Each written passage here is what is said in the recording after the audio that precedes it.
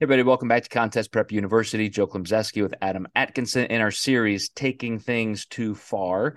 And we're going to talk about supplements, maybe throw vitamins in there. But it's dicey. It's tough territory, Adam, because we love to think that things like that are extremely helpful. And we are in the business of getting extreme results. And so if something even gives us just a tiny little bit of benefit, it's tough not to do that.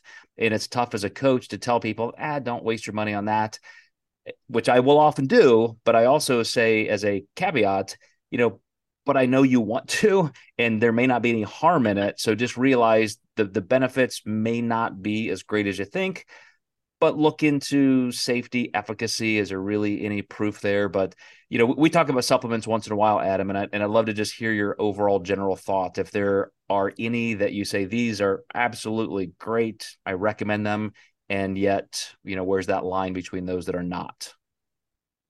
There's always a few go-tos.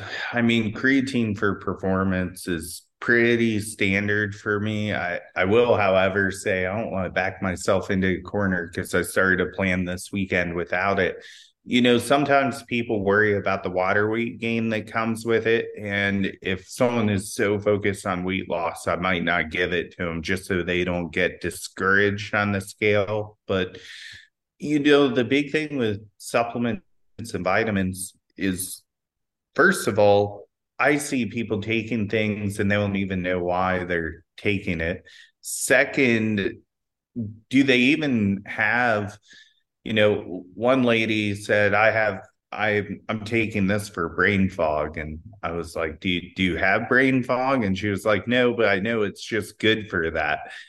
So, you could literally take anything if you go about your supplement selection that way. The big issue is too, you can get too much of anything. Like you can get too much vitamin A or B or iron.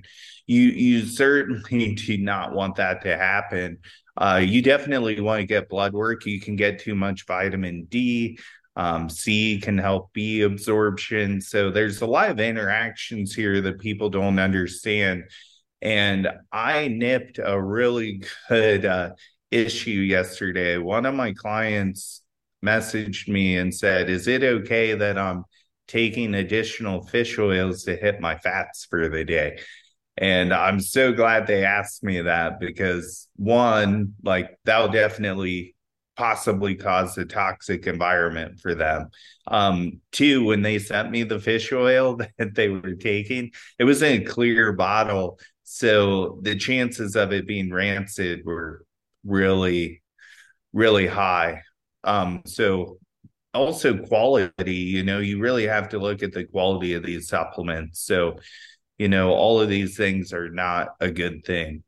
And by toxicity, did you mean something like mercury that could be in that much fish oil, or what? Yeah, or even it can actually affect the kidneys if you're taking mega doses of it, especially if it's rancid too. Mhm.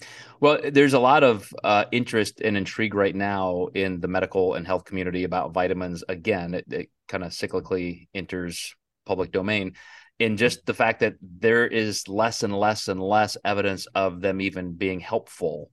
So even in small amounts, if you're not getting the extra bioflavonoids and particles, micronutrients that go along with them in foods in nature. So I almost feel like every couple of years I have to really dig deep and find all of the new evidence because it keeps going back and forth. So I am a generalist in saying, well, we know, for example, if you don't have enough vitamin C, you get scurvy. So do you just have to eat oranges or can you supplement vitamin C? I think there is a case to be made for supplementation, but I also do worry about getting them from the same sources, heavy metal toxicity from the way these are harvested from the same minerals. Good minerals are in the ground along with bad minerals.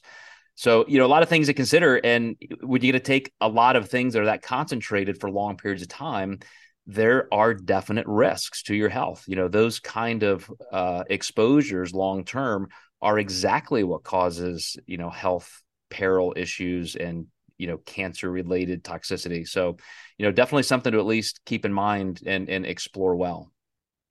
Yeah, I have seen people like mega dose vitamin D in the winter, which, too high can definitely have some cancer concerns there. So, just because it's healthy, it doesn't mean you can take it. Really do your research. And then, even then, I mean, it's kind of a dicey world out there. I highly recommend Examine. It's an absolutely wonderful website. So if I can at least direct our audience into somewhere that's a little less confusing and helpful, that website's phenomenal.